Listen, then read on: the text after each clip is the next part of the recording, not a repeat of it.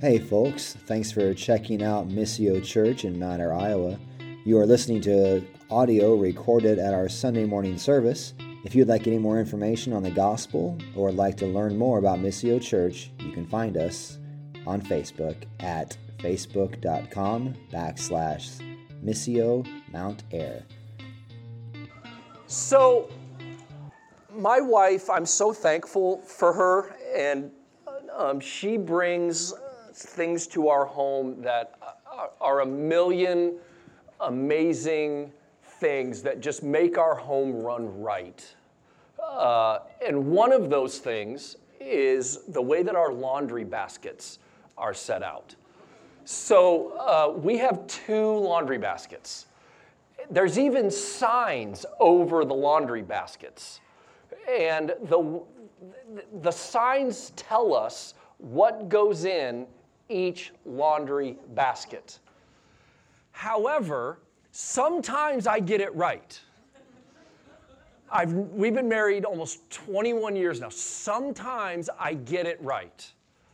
A lot of times I don't get it right. And what goes in one, I do it wrong because I think, no, this is what she means by things being washed in hot water. Apparently, I have no idea what is the difference between what goes in hot water versus what goes in cold water. And my poor exasperated wife is like, what do I have to do to make this easier for you? I am a repeat laundry basket offender. I confess my sin and I'm trying to work on it, but I am very inconsistent on many things in my life. And I would imagine that there are repeat offenders in various ways and various things here. Whether it's fun things like laundry baskets or whether it's more serious things. At the end of the day, we are inconsistent people.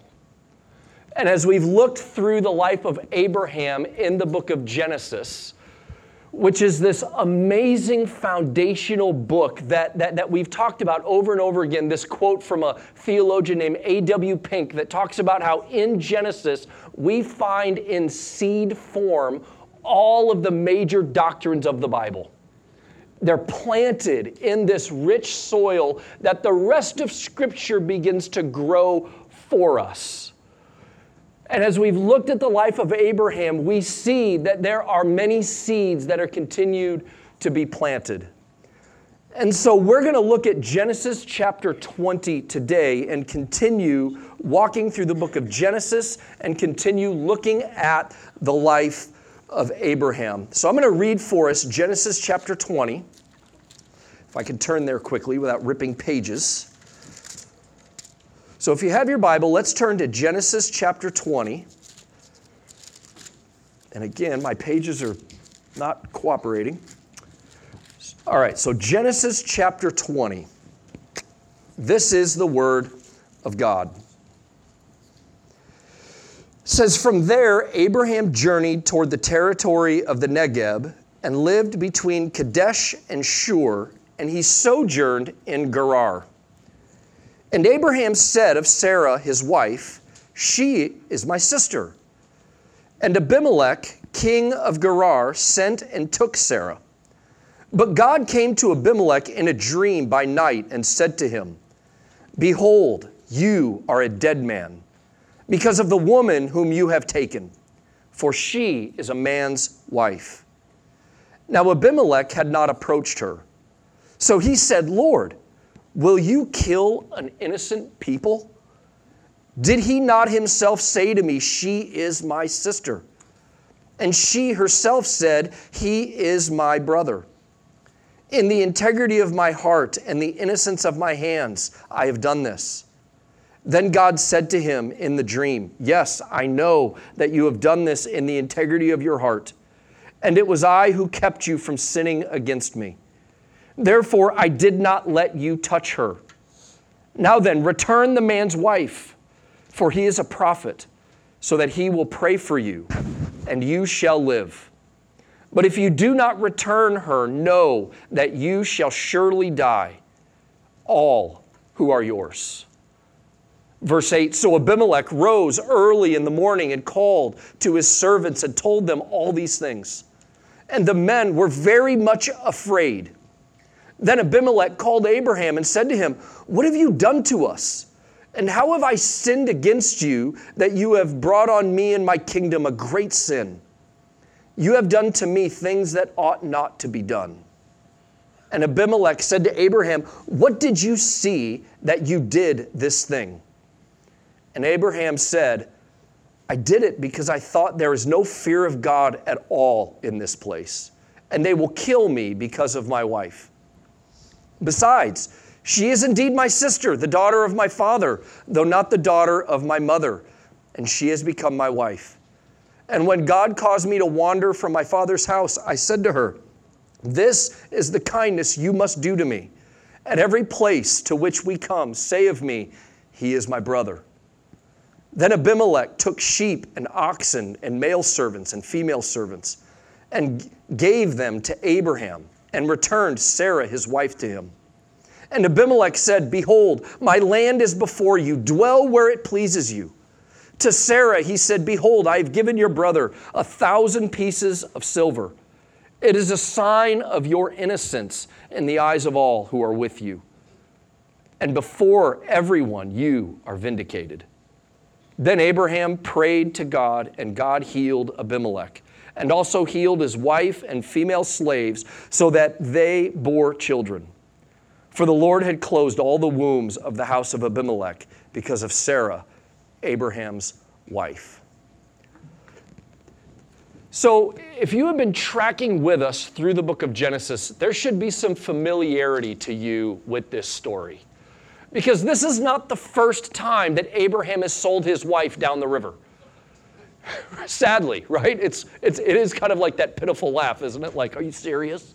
This is the patriarch on whom the whole thing rests, the God of Abraham, Isaac, and Jacob. And this is the second time he has thrown his wife down the river. If you remember in Genesis chapter 12, which is one of the most important chapters in the whole of Scripture, where God comes to Abraham, then known as Abram, and God calls him to himself and says, I'm calling you to go to a land that is not your own. I'm drawing you to myself. I'm making you my person, and I'm going to be your God. And I want you to go to this place because I'm going to make a great nation out of you. And this nation is going to be protected by me. This nation is going to be blessed by me. You're going to be a blessing to the nations. And anyone who comes against you, I will defend you. And then he whispers this promise, which is a seed that the rest of the scriptures unfold. He says, and oh, by the way, through you, all the nations of the world will be blessed. More on that in a little bit. Right after that, we see Abraham does this incredible step of faith by he gets up and he goes, not knowing exactly where he was going. He just starts going in a general direction. But right after that, there's a famine in the land that he's traveling through. So he has to leave this land called Canaan, and he goes down to Egypt because, he had to go get food. And while he's in Egypt, he does the same exact thing to his wife. He walks into Egypt, and he's like, hey, my wife's kind of hot, even though she's 60. Which, hey, of course, 60-year-olds, come on now.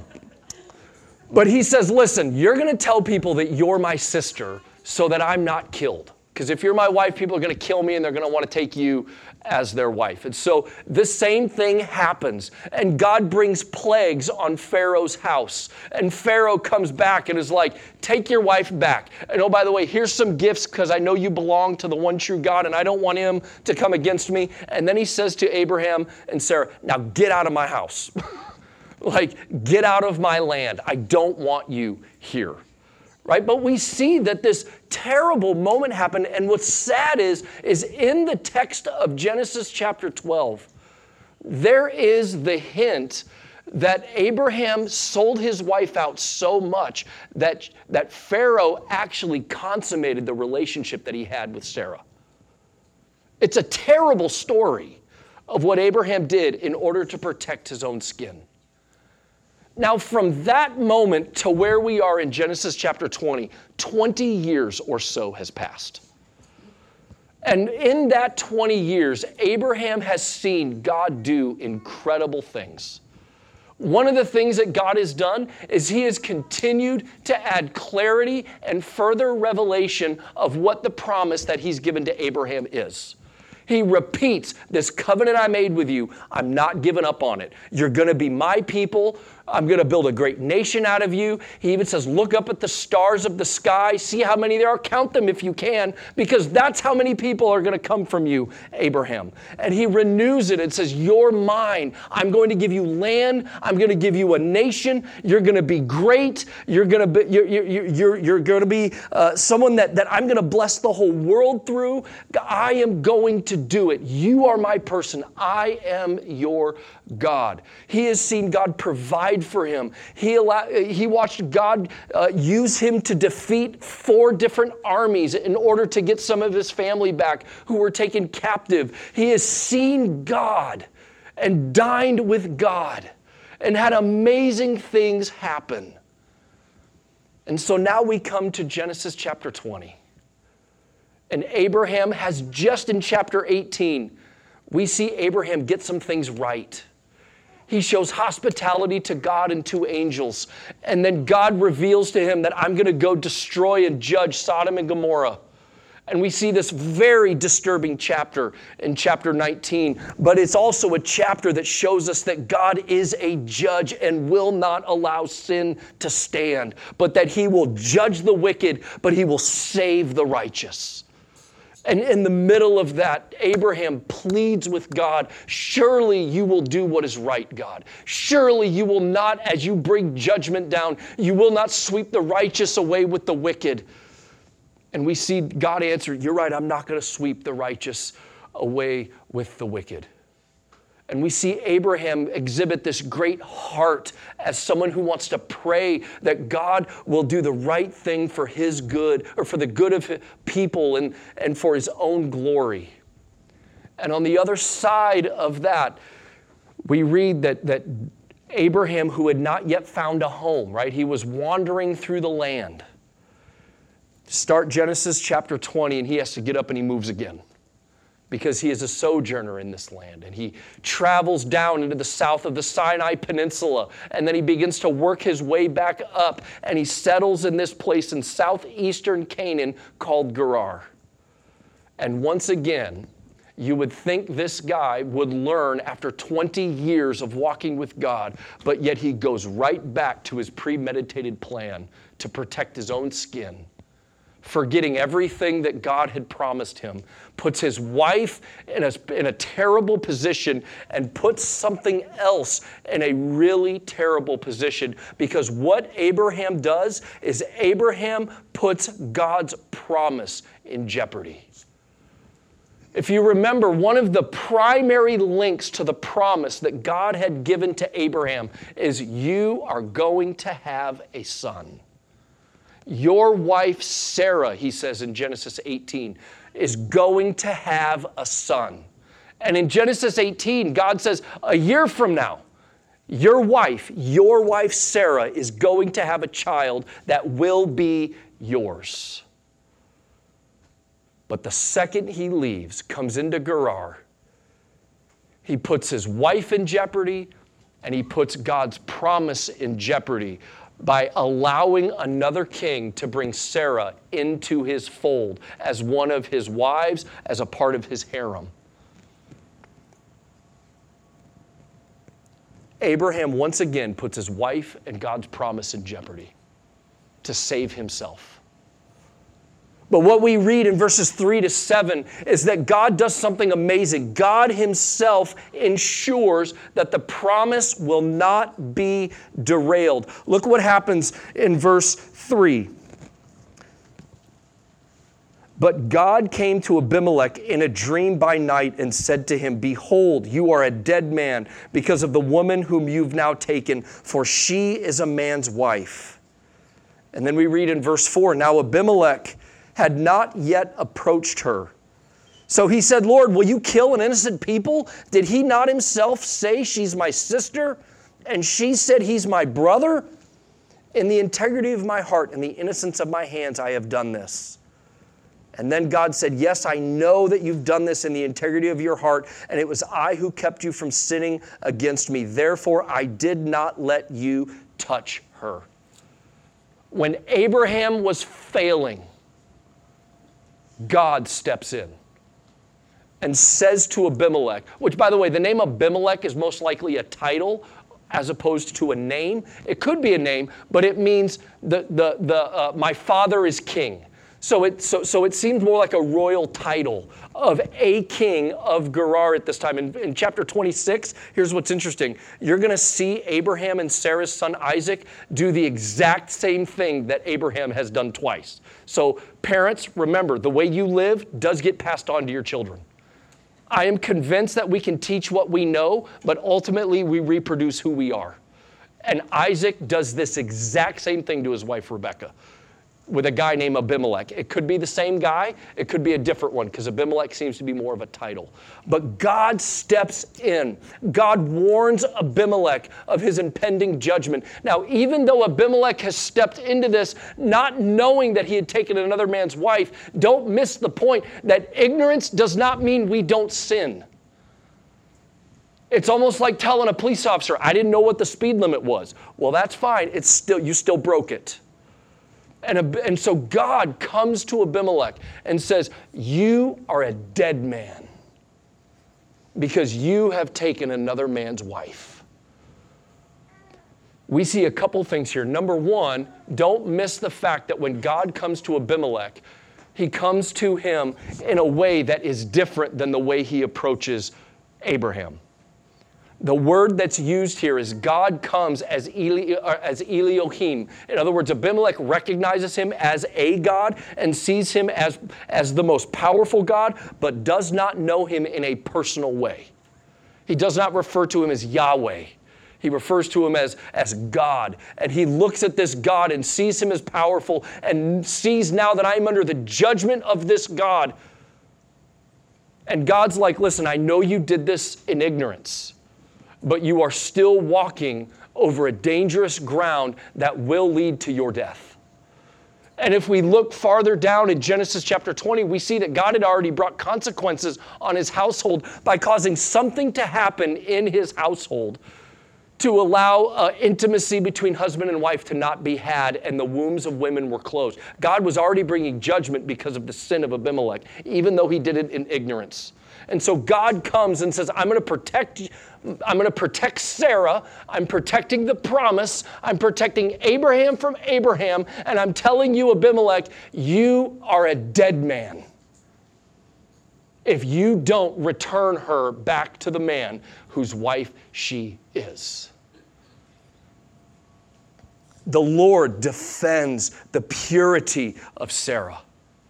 He defends her, maintaining both the certainty of the promise that the child she will bear will in fact be Abraham's, despite his foolishness. But we also see the Lord defends the sanctity of marriage. Notice how Abimelech responds when he says to Abraham later on. He goes, why have you, Abraham, brought this great sin on my people? What's that great sin? Adultery is that great sin. God cares deeply about marriage, the holiness of it, the sanctity of it, and he is stepping in, protecting Sarah, protecting the promise, and protecting marriage. And what's interesting, don't miss this. When God says to Abimelech, then I want you to go and I want you to give him back, where he says, where is it? Sorry. When he says, now then return the man's wife, for he is a prophet, so that he will pray for you and you shall live. This is amazing because even as Abraham has totally whiffed it here, like massively whiffed it here, God does not disown him. He still calls him a prophet, which, by the way, The first time the word prophet is used in the whole Bible is right here in Genesis chapter 20. And Abraham, who God had called to himself, who God had given promises to, who says, I will fulfill these promises. God has bound himself to Abraham through thick and thin, plenty and in want, sickness and in health, right? Like getting it right, getting it wrong. God says, I'm going to protect you. I'm going to make sure that all my promises to you are protected, and I'm never going to disown you. Abimelech, he's still my prophet. And he is going to pray for you so that you will be healed. And God provides a path out of judgment for Abimelech. This is a remarkable moment. Even though Abraham puts God's promise in jeopardy, God himself ensures the promise will not be derailed. And then we move on to verse 8, and we see that Abimelech responds immediately, where he gathers all of his household together. And he tells them what had happened. Don't miss what it says in verse 8. Abimelech rose early in the morning, and he called his servants and told them all these things. And the fear of God's judgment had fallen on the household of Abimelech. He didn't wait. He didn't think about it. God came to him and says, you're a dead man. You return this man's wife immediately and let him pray for you so that you can be healed. He gets up early in the morning and responds. And then he goes and Abimelech confronts Abraham. Don't miss this, guys. Like, there's no way to put it. Abimelech, a non-believing Gentile, looks way better in this story than the patriarch of our faith, Abraham. Abimelech looks like a man of character. He looks like a man of strength. He's responding to God and the fear of judgment. And Abraham is shown to be a coward, an excuse maker, and his decisions put a lot of things in jeopardy. It's a hard thing to wrap your mind around, isn't it? Because we want to look at the heroes of our faith as like, man, they didn't do anything wrong. They did a whole lot wrong. There's only one that's never done anything wrong, and we'll get to that in a minute. And Abimelech comes, and he comes pretty strong at Abraham. He's like, why did you do this to me? Why did you bring this great sin on my house? What is it that you saw in my community that would cause you to treat me like this? And what we see from Abraham and his response is that at the end of the day, the fear of man and the fear of the unknown is what was leading Abraham. It was not God. It was not God's promises. It was not God's faithfulness to him. It was not the word of God that was his bedrock. He looked at everything around him with his eyes. He looked at everything around him and thought, that could kill me, that could kill me, that could kill me. This could be hard on me. Shoot, I'm going to put my wife ahead of me because I want to make sure she gets, let her protect me instead of me protecting her. Fear is what's driving everything, despite the fact that he had very sure, repeated promises from God. In Genesis chapter 12, verses 1 to 3, we see that God says, I'm going to make you great. I'm going to protect you. I'm going to give you wealth. You will be a blessing to the nations. If we go back to Genesis chapter 15, where God comes back to Abraham once again, and in verse 1, it says, after these things, the word of the Lord came to Abram in a vision, and he says, fear not, Abram. I am your shield. Your reward shall be very great. And once again, 3 verses later, God himself says to Abram, and behold, the word of the Lord came to him. This man shall not be your heir. Your very own son shall be your heir. And he brought him outside and said, look toward the heaven, number the stars if you're able to number them. He said, so shall your offspring be. And then in the very same interaction, if we go down to verse 15, God promises to Abram, as for you, you shall go to your fathers in peace, and you shall be buried in a good old age. Now take all of that and listen to Abraham's response to Abimelech. So Abimelech has said, why did you do this to me? Why did you bring this on my father's or on my house? And in verse 11, Abraham said this, I did it because I thought there is no fear of God at all in this place, and they will kill me because of my wife. Besides, she's indeed my sister, the daughter of my father, though not the daughter of my mother, and she became my wife. And when God caused me to wander from my father's house, I said to her, this is the kindness you must do to me, that at every place to which we come, say of me, he is my brother. First thing Abraham does is allow his fear to not remember that God said, no, you're going to die at a good old age. Don't worry about it. I got you, Abraham. You're going to die at a good old age. First thing Abraham does when he comes into Gerar, they're going to kill me. They're totally going to kill me. God says, I'm going to give you a son. I am your shield and your defender. Fear not, Abraham. And Abraham is completely driven by fear. Fear leads him to forgetfulness with the result of faithlessness. Fear leads to forgetfulness with the result of faithlessness. And that led him to trust in his own schemes and his own ideas rather than standing and walking by faith on the Word of God. Even when it didn't make sense to trust the Word of God, that would have been is a more sure foundation than any scheme or wisdom we could have.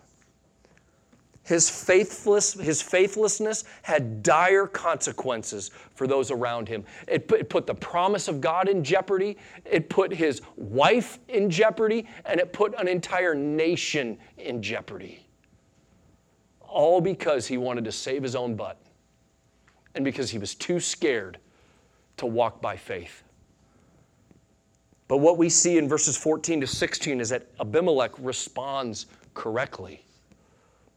He returns Sarah, and he offers extremely generous gifts, which is a very public action that Abimelech did that recognized, I messed up. So here's all these gifts to show that you're actually in the right. I was the one in the wrong. I should not have taken Sarah. And he gives an especially large gift to Sarah as a way to publicly pronounce that Sarah is pure and Sarah is untouched. And this also enriches Abraham. And then Abimelech, different from Pharaoh in Egypt, instead of kicking him out of the land, he says, pick whatever part of my land you want and live among us. The fear of God motivated him to respond with generosity and kindness for the good of Abraham and his people.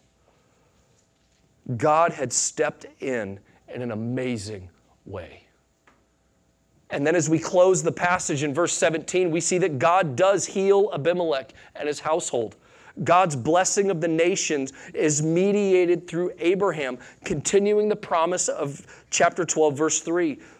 And as Abraham prays for Abimelech, isn't that amazing? What a reversal. Abraham's the one that screwed up.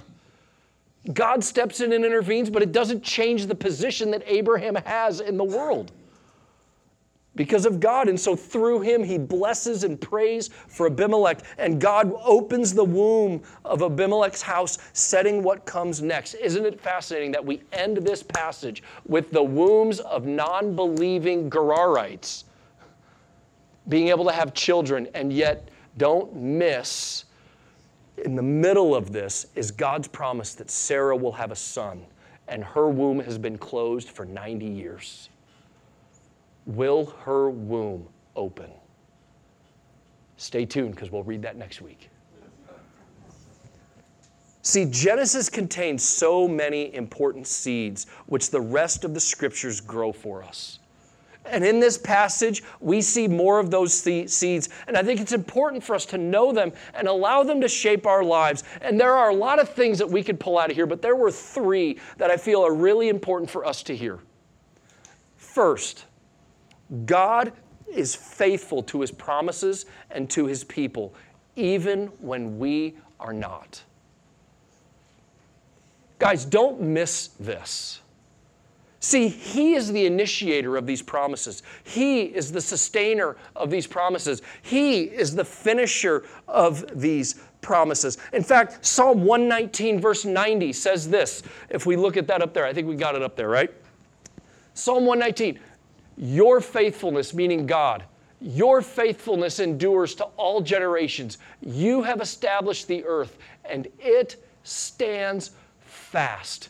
These all generations, meaning His promise of salvation and His promises of judgment, stand forever. Just as the earth is established, so are all of His promises. God is faithful. Then we look at 1 Corinthians chapter 1, verses 4 through 9, where this is incredible. The church in Corinth was an absolute mess of a people. If you want to read about a congregation, there was incest going on. They're getting drunk at communion. There's lawsuits among believers. I mean, they're fighting over who's got better spiritual gifts and making other people feel terrible about themselves. Like, this church was a mess. And yet at the beginning, this is what Paul writes to them. I give thanks to my God always for you because of the grace of God that was given you in Christ Jesus, that in every way you were enriched in Him, in all speech and all knowledge, even as the testimony about Christ was confirmed among you, so that you are not lacking in any gift as you wait for the revealing of our Lord Jesus Christ, who will sustain you to the end, guiltless in the day of our Lord Jesus Christ. God is faithful, by whom you were called into the fellowship of His Son, Jesus Christ our Lord. Even Corinth, that's a total mess. God says that God is faithful to them, that God will sustain them, that God will complete the work in them that He has begun. If we remember in 2 Timothy chapter 2, verse 13, which Evan read in our call to worship, it says this. Is that on there? All right, I got it right here. This is a powerful statement that I pray that we remember. It says this, if we are faithless, He remains faithful because He cannot deny Himself. See, God came to Abram and gave him promises that didn't rest on Abraham, they rested on God. When God saves us in Jesus, He gives us promises that He establishes. And if He denies His people, then it's like He's denying Himself. God is entirely faithful. And so you and I, if we are found in Christ, can rest that it is on His shoulders, not your shoulders, to see it to the end. God steps in and defends His people in ways you can't even imagine.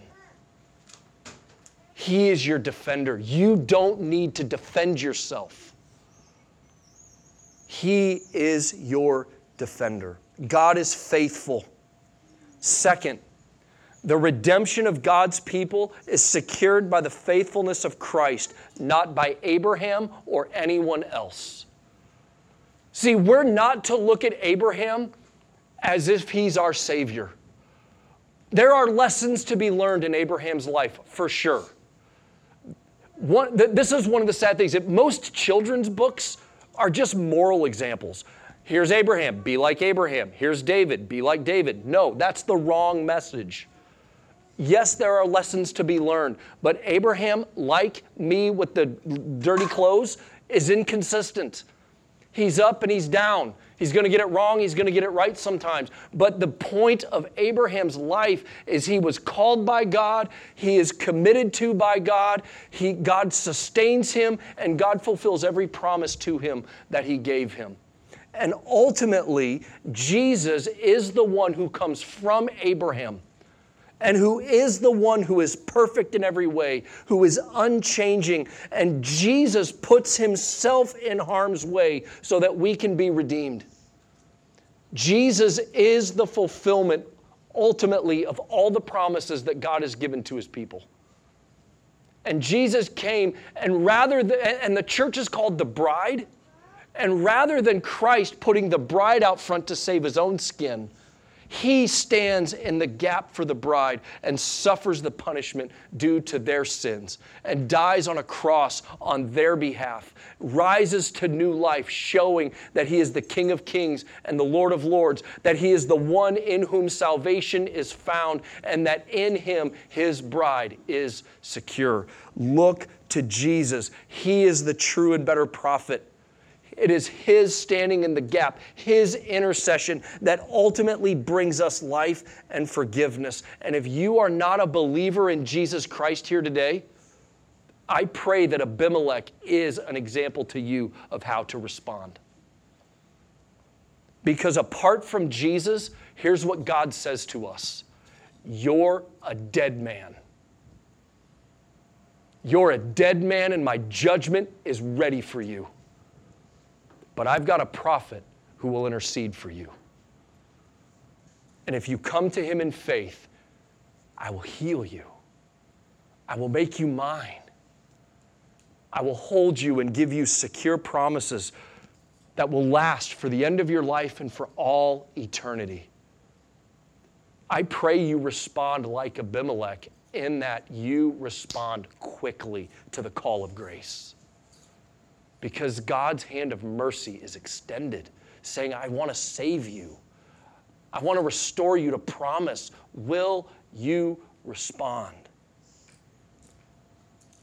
And thirdly, remember this: fear leads to forgetfulness. Fear leads to forgetfulness. The Scriptures tell us the fear of the Lord is the beginning of wisdom. That He alone we are to fear and see all of life in light of Him. And if the fear of the Lord is what's guiding us, then here's what will happen. That will more and more cause us to forget all of the potential things in this life that could cause you harm. God, who's going to defend me? God, who's going to provide for me? God, who's going to love me? Who's never going to abandon me? All of the things that we can think of in this life that are terrifying. If God is who we ultimately fear as the author of life, the judge of life, the one who is, the one who will always be, and the one who is to come, and our eyes get fixed more and more on Him, as the old hymn says, the things of this earth will grow strangely dim in the light of His glory and faith. Do you hear that God says to His people, fear not? That doesn't mean fear not, but yet hold on to some things to be scared of. It means you have nothing to fear. This might sound really odd what I'm going to say, but I'm going to use this because I do believe it's true. But it kind of, on one hand, I get it, but just consider this with me for a minute. During COVID, I was challenged in my own walk, but also very shocked to see Christians who were so terrified of dying. I can't go anywhere because I might die. I can't do anything. I might die. And it's like, wait a minute. Doesn't Corinthians tell us the sting of death is gone because of Jesus? Doesn't Paul say to live is Christ and to die is gain? Does Paul not say, I would rather go be with Him than stay here? Like, honestly, let's take the most scary thing that we could possibly imagine in this life, which is death, which is coming for all of us, and Jesus rising from the grave says, I've taken that away. You don't need to fear that anymore. Because all those who die in Christ, guess what? Yet shall He live. Do we believe that to the inner core of our being, that death is not something ultimately to be afraid of, but something to be embraced? Because we know that in Christ, the sting of death is gone. And if that has been taken away, what else, honestly, is there to be afraid of? Honestly, what else is there to be afraid of? when our eyes get more and more fixed on the risen Jesus, all of these other things begin to be mitigated as not that threatening. Why do I fear the applause or the disdain of man when I have the acceptance of Almighty God? Why is the applause of people more satisfying to me than knowing that God, as Zephaniah 3:17 says, quiets me with his love and rejoices over me with singing? Oh God, may I fear you that I forget all of these meaningless things that I think can be so bad for me when I see that Christ has secured for me eternal life. And I belong to the King of Kings and the Most High God. What can man do to me? What does Jesus say in Matthew? Don't fear man that can kill the body and do no more. Fear him who can kill the body and cast you into hell. And yet the gospel says when we come to him in Jesus, the fear of judgment, the fear of death, the fear of all the things we can fear are gone.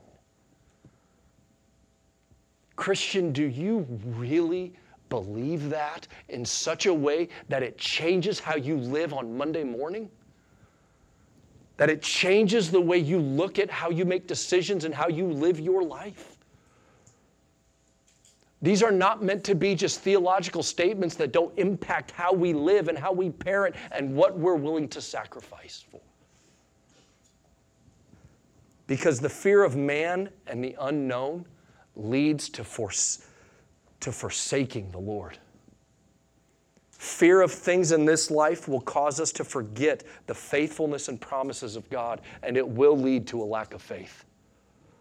Fear of things in life will cause us to magnify all the potential things that could go wrong, can make us think our future is uncertain, that we must rely on our own cunning and our smarts to get us through. But the fear of the Lord will cause us to remember his promises and will lead to a growing abundance of faith in him. And as we rest in him, we find that in his presence are pleasures forevermore. That we have a peace that surpasses all understanding.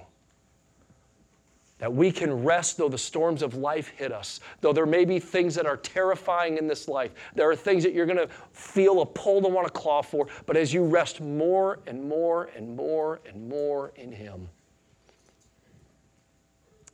you will find an inner strength and an inner peace that will transcend whatever is fearful in this world. Oh, I pray that we are not a people governed by fear of man and fear of things. Because all that's going away someday. The fear of the Lord is the beginning of wisdom. The fear of the Lord is the beginning of knowledge. And in him